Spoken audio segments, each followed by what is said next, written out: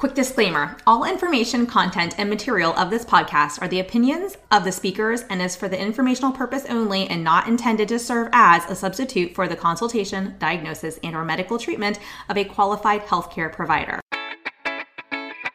Welcome to the Untethered Podcast. I am your host, Hallie Bulkin. I'm a certified orofacial myologist, feeding specialist, and mentor. This podcast is all about getting your questions answered and collaborating with colleagues to bring you the most up-to-date information in the orofacial myofunctional therapy, tethered oral tissue, and airway space. I challenge you to keep an open mind and join my mission to get this information out to the masses. Let's get started. Hi, and welcome to episode 132 of the Untethered Podcast. Today, we're going to be talking about a few things. So the first thing that we want to talk about is where this all begins. And you've heard me talk about this a bit lately. This came up on the episode with Jen Kirkham and Dr. Michael Gelb, and we've talked about this previously as well. But I think that it's really important for us to re-highlight the topic of, are we intervening with an infant who's having feeding struggles due to tethered oral tissues, or could something else be going on? Or could it be all of the above, right? And so we get a ton of these cases. And yes, it is true that many infants who have feeding issues get referred to my team, my practice in particular, to rule out tethered oral tissue. So maybe we see a higher, incidence of those cases. And so that's where our expertise really comes in to determine, okay, we are seeing these tethered oral tissues because we know there is a functional impairment. If you know me, if you've heard me teach, if you've heard me speak on here, we say there's no such thing as a mild tongue tie. It's either there or it's not, right? It's present or it's not present. Number one. Number two, when we have these infants that get referred to us, typically they're coming in with a functional impact. Otherwise, they wouldn't be appearing in our office. They're usually appearing, or we're not, or we travel to their homes a lot. Most of my team travels to the home. We also do virtual. We also have some home-based offices that they can travel to. So bottom line is, when we are working with these infants, we need to figure out, is the functional impairment that the parent is reporting, right? Because keep in mind, if they're breastfeeding dyads, there could be, and there generally is, a set of symptoms for baby and another set of symptoms for mom, for that breastfeeding mother. Now, if they're bottle feeding, right, then we're primarily looking at baby symptoms. But if there's a functional impact, meaning is feeding impaired, this goes beyond feeding, is the airway impaired? Do we have concerns about the airway? We're going to go into that because this is coming up a lot. And this is why I'm saying we're going to get into a few things today. And then, yes, tethered oral tissues and what does myo look like in babies? Woo, hot topic. Now, again, if you know me, true myofunctional therapy it requires the cognitive ability of at least a 4-year-old. And so when we're dealing with infants and toddlers, we can apply the principles and general goals of myofunctional therapy to infants and toddlers, but the way in which we do it is different than a traditional myofunctional therapy program that we might do with a 4-year-old on up. So we get, calls requesting myofunctional therapy for infants and toddlers, and we know enough to ask to figure out before we schedule an evaluation to determine, is there a potential functional impact here that we need to assess for? Because we don't want a parent just coming for myo because they think that a 6-month-old should have a traditional myofunctional therapy program, right? No, we don't want that. Or we need to advise them on what their child might need if it's not traditional myo because they're too young for that. On the flip side, we don't wait. We don't wait until they're 4 to start this therapy. And I think that's an important discussion to be had because a lot of people ask me, well, what do we do in the meantime?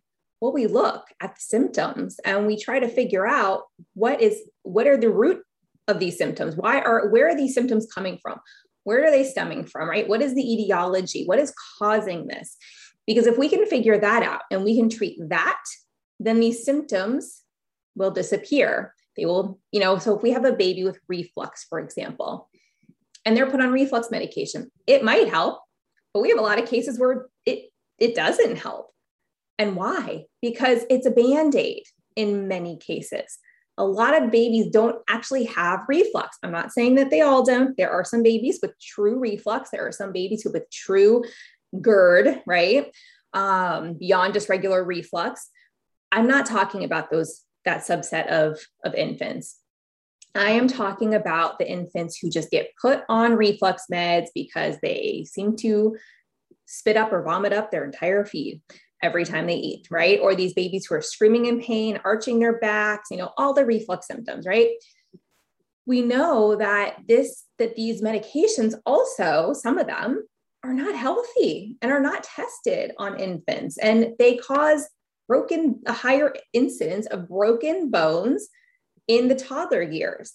And that is why a lot of doctors may trial reflux meds, but they don't want to keep babies on them long-term unless absolutely necessary. And, it's where you start to weigh your pros and cons. So I am not a doctor who can decide for or against this. I am just a practitioner sharing my observations with you in this space and what we see with a lot of these babies. What we also see is sometimes when we treat the dysfunction that is going on in the mouth and that dysfunction that connects to throughout their body, we take this full body holistic approach. Guess what resolves? The reflux. We see it happen quite a bit. And again, we're not treating the reflux with a medication directly. A lot of these babies are not on meds when this is happening. We are looking for the root cause. Now, I can't tell you that any one single holistic treatment or any 5 different holistic providers working together is going to be an absolute cure for fixing an infant's reflux. I'm not going to do that because that's 1, out of scope for me to do. 2, it's just not a proven thing. So there's no data to back saying something like that.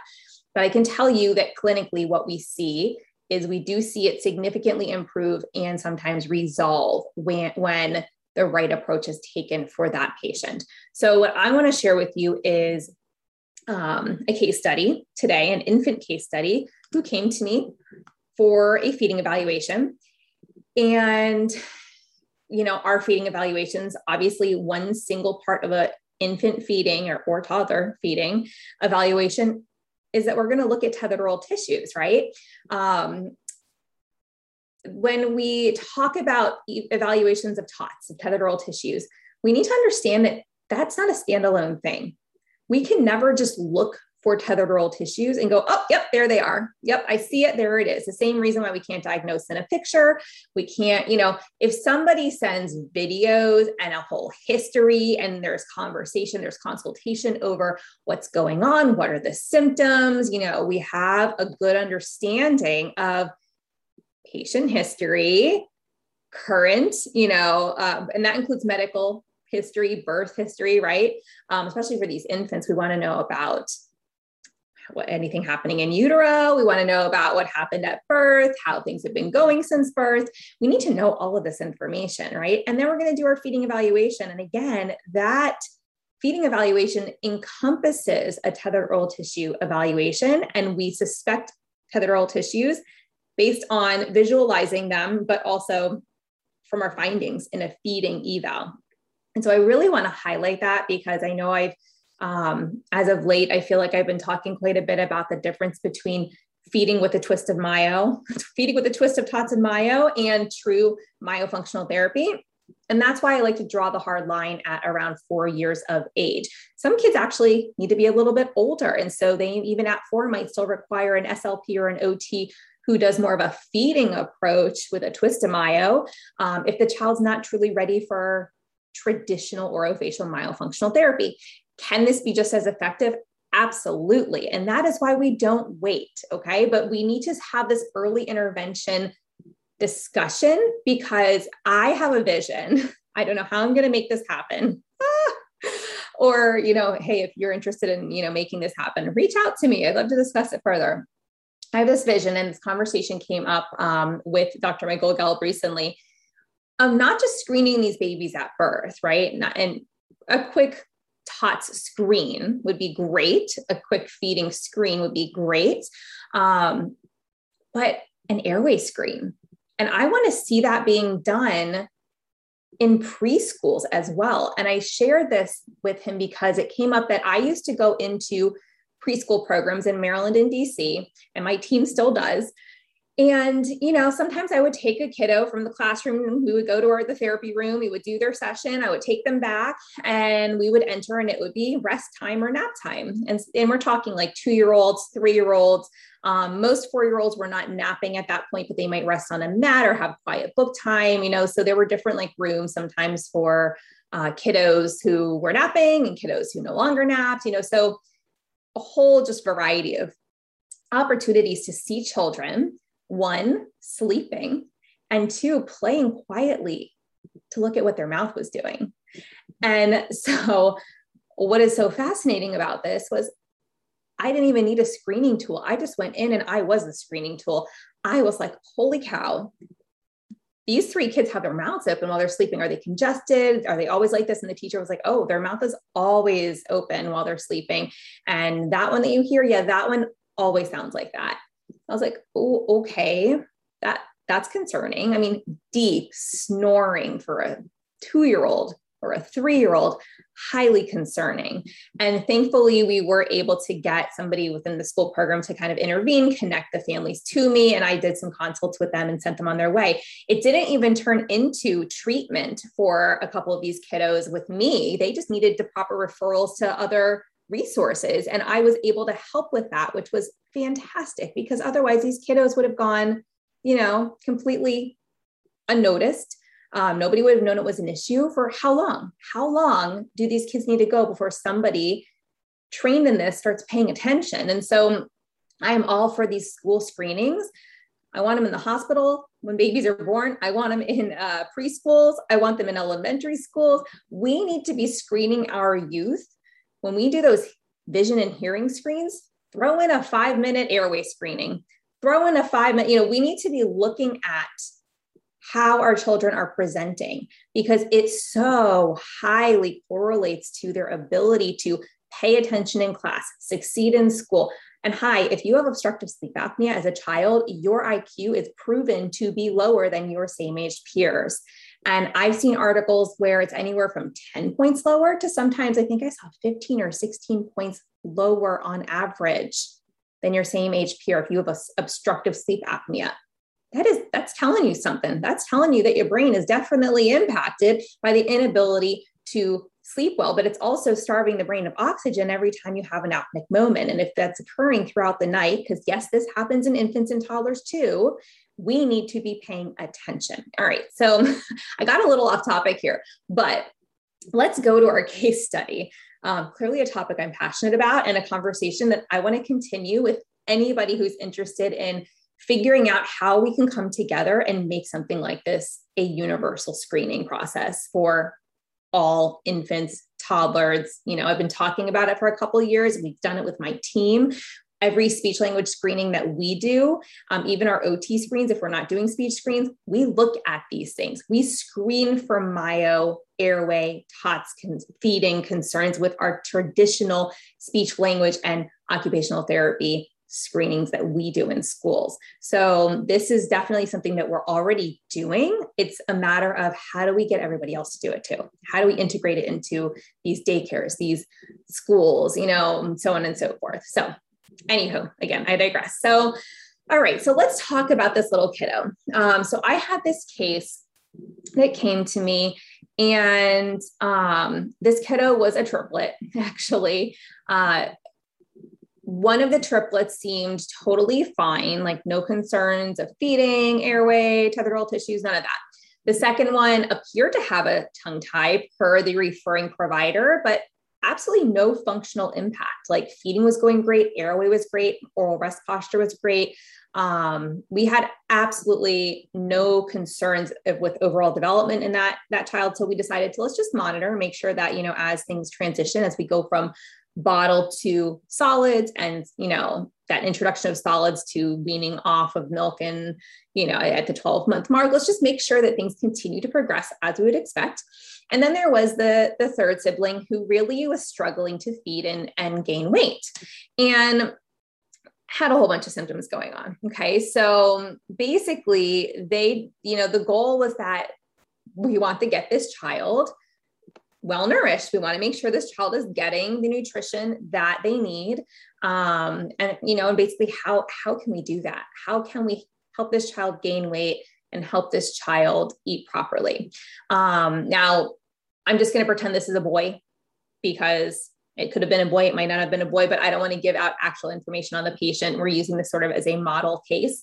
But this infant was 8 months old and was born at about 36 weeks gestation in Maryland.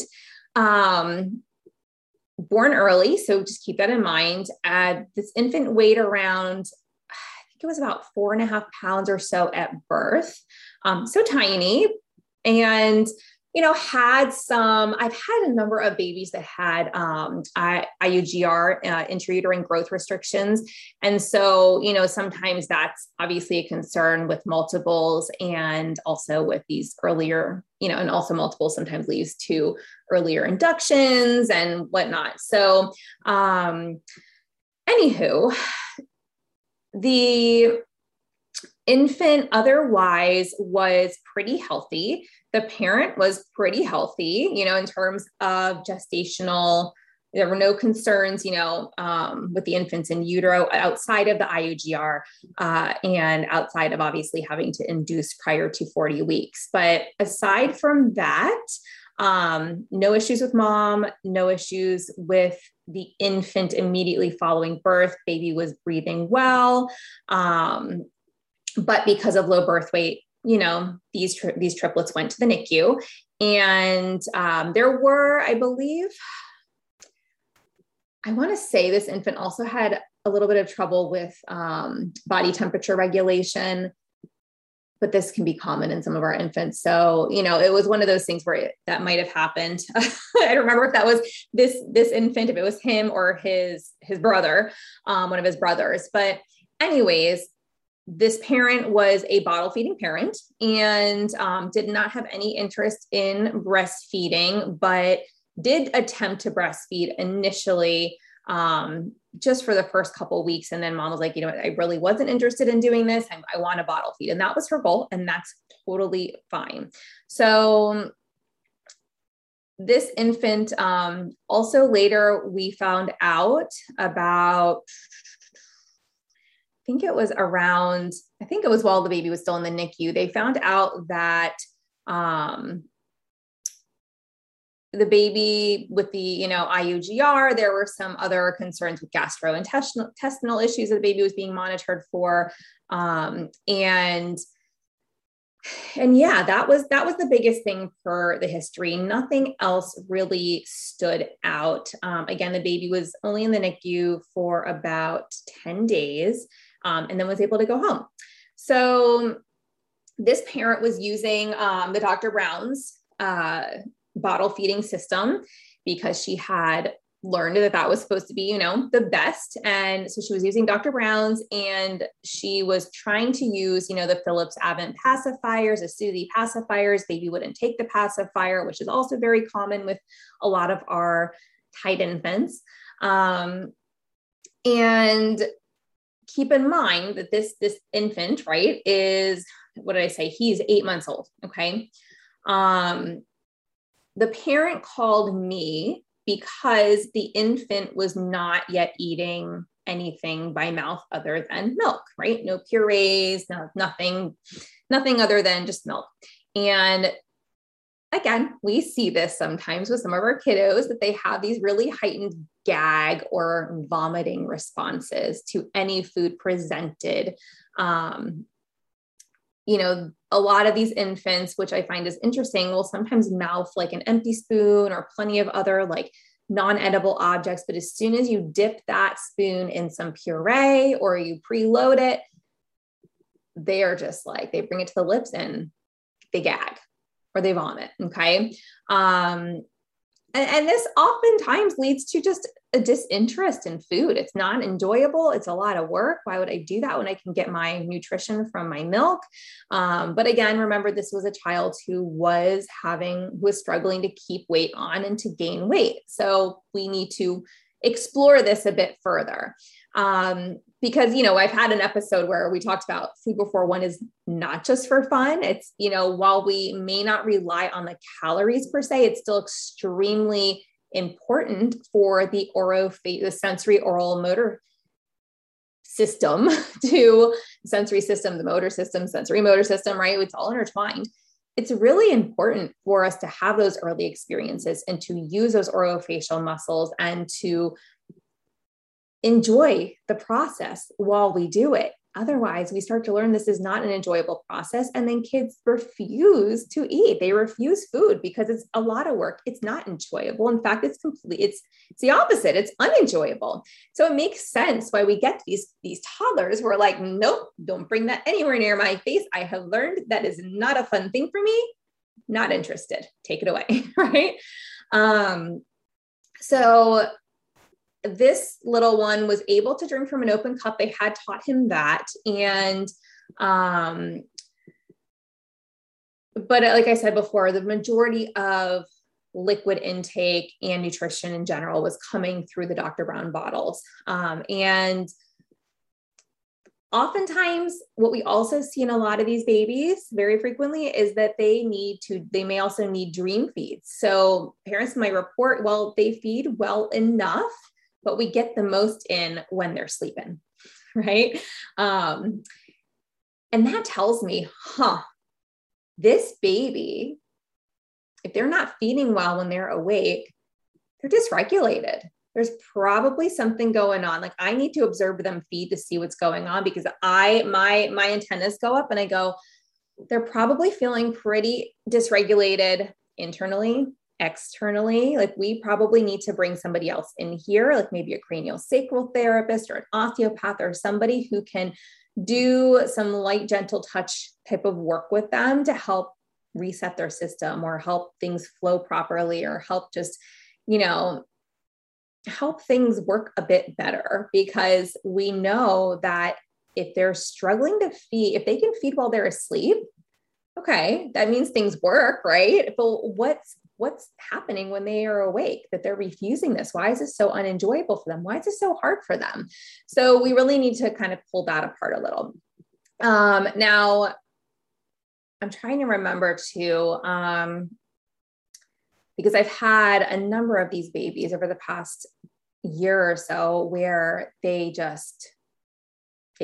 only really feed well when they're like solid feed, not solid feeds, but like good feeds, meaning like they'll take the amount of ounces that they should versus a quarter of that amount during these dream feeds. And sometimes these dream feeds then stop working, which also happened in this case because there were gastrointestinal issues occurring, and the child will wake up and not feel well and need to be put back to sleep to then continue feeding once the gas, or stomach cramping passed. So this is something that a GI doctor was following this infant for.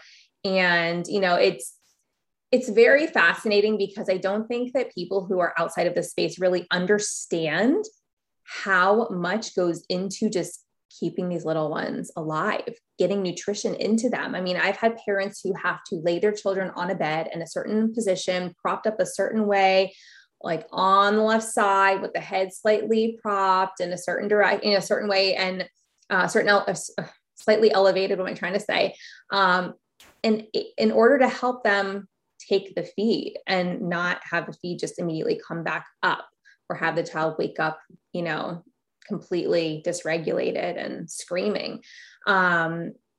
So this is something that I think I wanted to open everyone's eyes up to, because I've had, again, and sometimes these babies have some significant diagnoses. Sometimes they have gastrointestinal issues. Sometimes they have laryngomalacia. Sometimes they are just very challenging little ones to feed. And this is so super stressful for these families. And by the time like I've told you before, by the time they get to me and my team, they might be coming to us just for feeding without any knowledge of tethered oral tissues, but we do get a lot of babies who have been seen by other feeding therapists or other professionals, and things are just not improving. And now they're just wondering, are there ties at play? Are there tethered oral tissues? Can you help us rule that in or rule that out?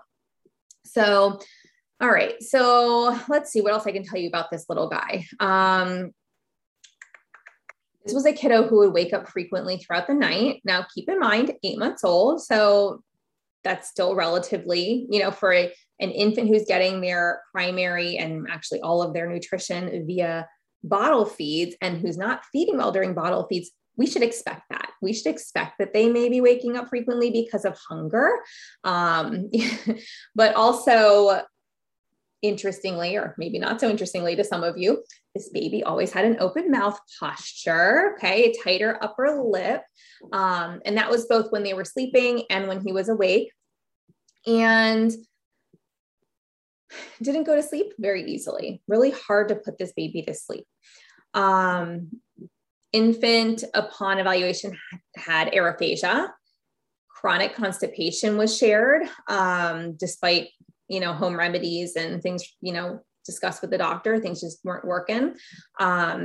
Basically, without some holistic, without some homeopathy that they were using, given to them by a provider, they felt that this child was just pretty miserable all the time, just uncomfortable with, from a gastrointestinal standpoint, but also felt like these holistic things were kind of wearing off and not working the same as they had used to. And so now they were kind of back to step one, and they were like, okay, what do we do? This is not working anymore. This poor child is screaming all the time, not happy. It seems like he is in pain. Like, what is going on? Right.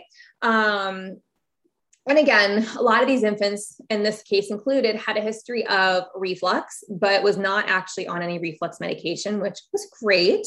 But definitely had that aerophagia. And for those of you who are not familiar, that is where we are swallowing air. All right. So I told you before, he would not take a pacifier. And this is something that we tried to introduce as a therapeutic tool to see if he would tolerate, and just absolutely send him over the edge. So it's not something we ended up using. But he would put his hands and his fingers in his mouth, which was great because we want children to explore, right? But usually babies are not doing this around 8 months, 10 months or so. They're doing this around 2 months, 3 months, right? And then in go the objects. They start to explore and mouth things when they're playing. And this little one could put things in their mouth and mouth them, but usually it was their hands. So that also adds an additional challenge when you're trying to feed a child who's already not, the easiest to feed. So let's see what else I can share with you. He didn't have great head control. His posture was not great, not sitting up on his own yet. Again, remember, he's 8 months old.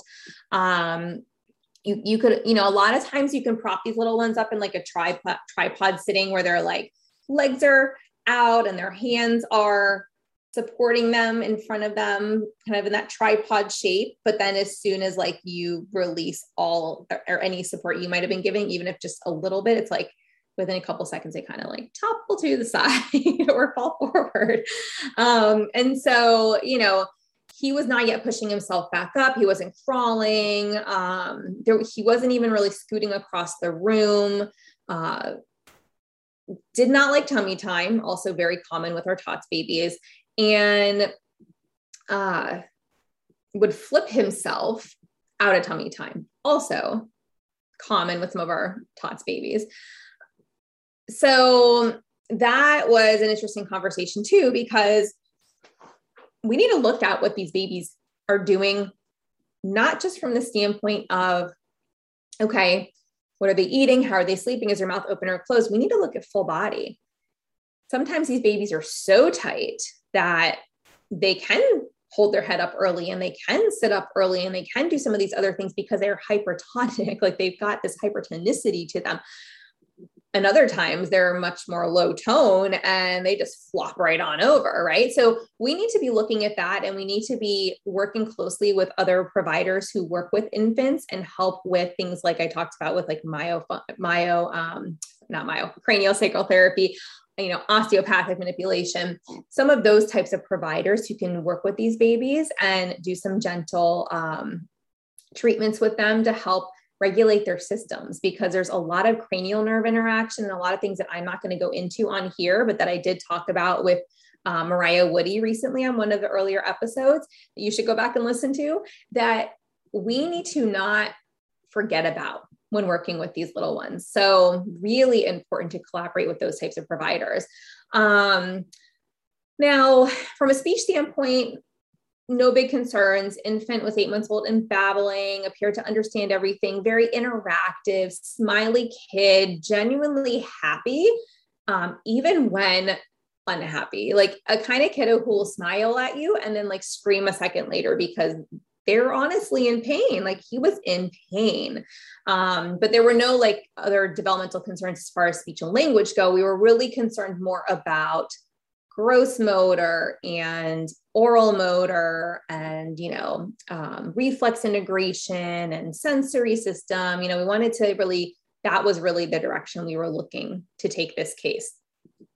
So, upon palpating the oral structures and, reviewing the suck, swallow, breathe pattern and all, this infant was really struggling. This infant had some tight cheeks, definitely did not have a lot of control over the tongue. The tongue was laying flat on the floor of the mouth and did not elevate, did not cup around the finger. It was really challenging to develop that suck, swallow, breathe pattern for this infant. And we did develop it. We did work on that, but it was a challenge over time. And what else was really interesting about him was he could get a suck going eventually. And I do see this, so it's not that interesting. I guess I do see this in a lot of infants. We could get a suck going, but we really had to give that leeway. We had to give some time for the child to get regulated and to coordinate everything. And then within, 10 to 15 seconds, we could start to get a suck going. And it wasn't quite the suck, swallow, breathe pattern that we wanted, but within about 10 seconds or so, he did start to engage in that pattern, but then he would fatigue pretty quickly, right? So this was something that we had to build up over time.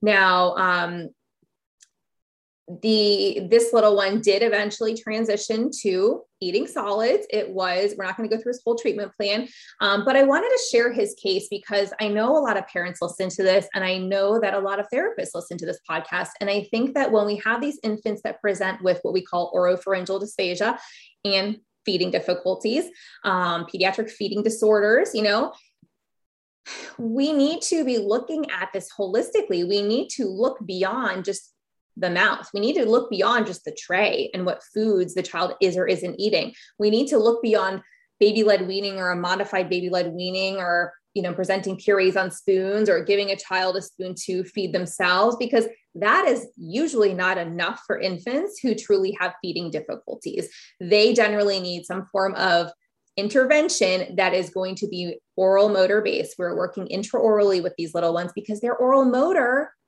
abilities are delayed or non-existent sometimes. Like, right, we got a tongue laying on the floor of the mouth that can't cup around a finger, is not able to draw milk out of a bottle or from mom's nipple. What do we have? We have a baby who can't feed, and then we're at risk of heading towards possibly a feeding tube at some point if we can't get this baby going, right? Sometimes these babies have parents who are breastfeeding with strong letdowns, and it really carries the baby for a while, and then things start to fall apart later on. That maybe they made it through breastfeeding for 6 months, but now they're not transitioning to solids well. We see so many different variations of these types of cases, and it's just really important that we stop and we look at these babies holistically. We look beyond, we look in the mouth, because let's remember, a lot of providers don't ever look in the mouth. They don't ever look beyond sticking the tongue straight out. That is not sufficient way to evaluate these infants. We need to be looking under the tongue. We need to be feeling the oral structures. We need to palpate. We need to see if we can get a suck, swallow, breathe going. We need to evaluate, the gag and the palate and so on and so forth. I could keep going, but we need to be looking at much more than just, oh, hey, baby, you can stick your tongue out. They're not tight. They're fine. Because no, that's unacceptable at this day and age. And I'm sorry to hear there are still providers out there who diagnose this way or don't rule out diagnoses this way.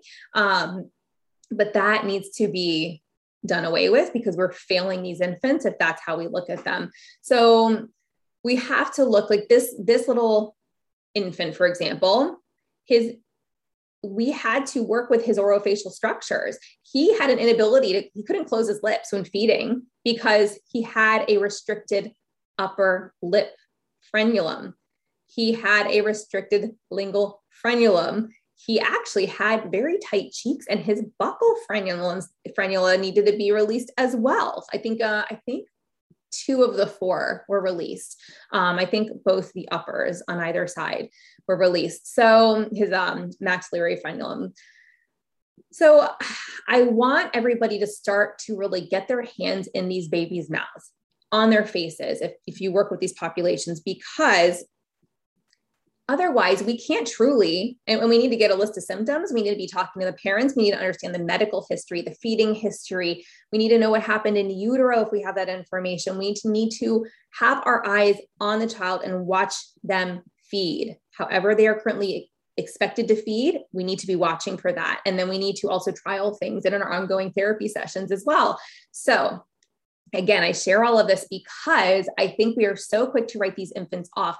And now if you have an infant, the last thing I'm going to say before we wrap this one up is if you have an infant who is not struggling to feed, but who's been referred for a tethered oral tissue evaluation or, because, they said, well, feeding's not a problem.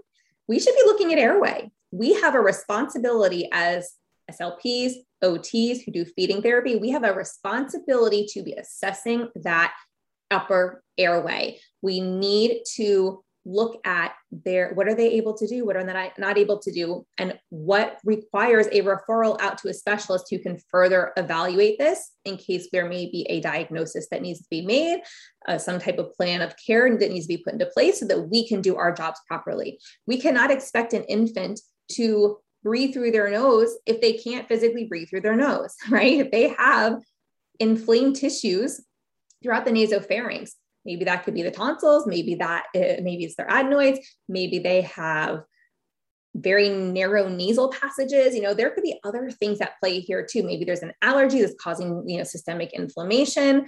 There could be all kinds of things going on. It is our job when we are doing these evals to look at what is their mouth doing? Where is their tongue? And this is that twist of Mayo, because we can work with these infants and toddlers on breathing through their nose if we know it's safe and if we know they're 100% cleared to work on that, and getting that tongue resting up on the palate. And if we can do that and we can help them feed, that will also benefit their ability to feed. That will benefit their ability. It will give them the ability to sleep better, right? And so if we're we're taking that airway, we're addressing it, and we're giving them improved feeding, improved sleep, they're going to be different children. A lot of these kiddos come out of this completely different children. And really, a lot of the toddlers, I think, are sometimes where you see this like the most. I've had parents say to me, like, after we've gone through treatment and we've addressed these things, like, holy moly, like my child is a totally different kid than they were just 6 months ago. Like I was at my wit's end, and this kid is he seems rested and he's chill and he's like, plays by himself now. He's not always screaming. He's not always, angry. He's not turned around at circle time at school. I mean, it's a laundry list of changes that we see in these children, and we owe it to them to be looking at their airway.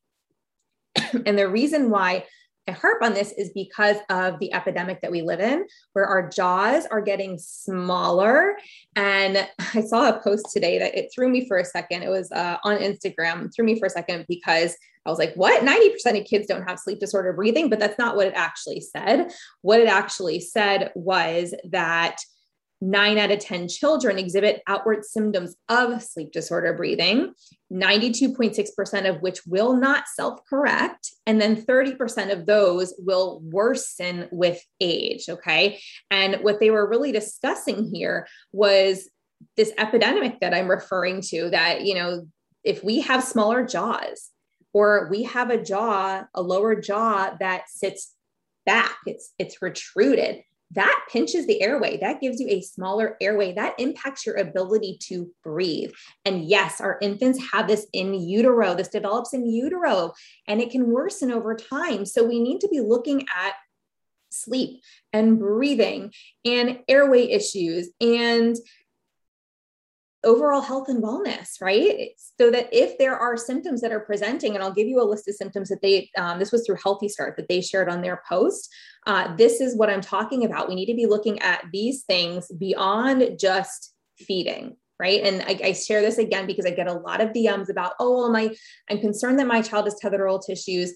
Feeding is going well, though. Should we do anything? Yada, yada, yada. And bottom line is a lot of people say, well, no, feeding's going well. You don't need to do anything.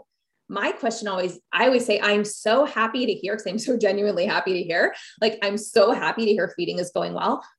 But I wonder what your child's mouth looks like when they're sleeping. I wonder what your child's mouth looks like when they're playing, but not talking and they're not eating anything, nothing's in their mouth. Because I'm trying to find out, is that mouth open? Are they mouth breathing? Because that leads to a whole nother conversation, right? Well, maybe it is worth going in for an evaluation to see who do you need to see to make sure that we can optimize your child's ability to nasal breathe, close their mouth, rest their tongue on their palate, which is ultimately the goals of myofunctional therapy. But again, addressed very differently in our pediatric kiddos. And I do teach this in my Feed the Peds course for SLPs and OTs.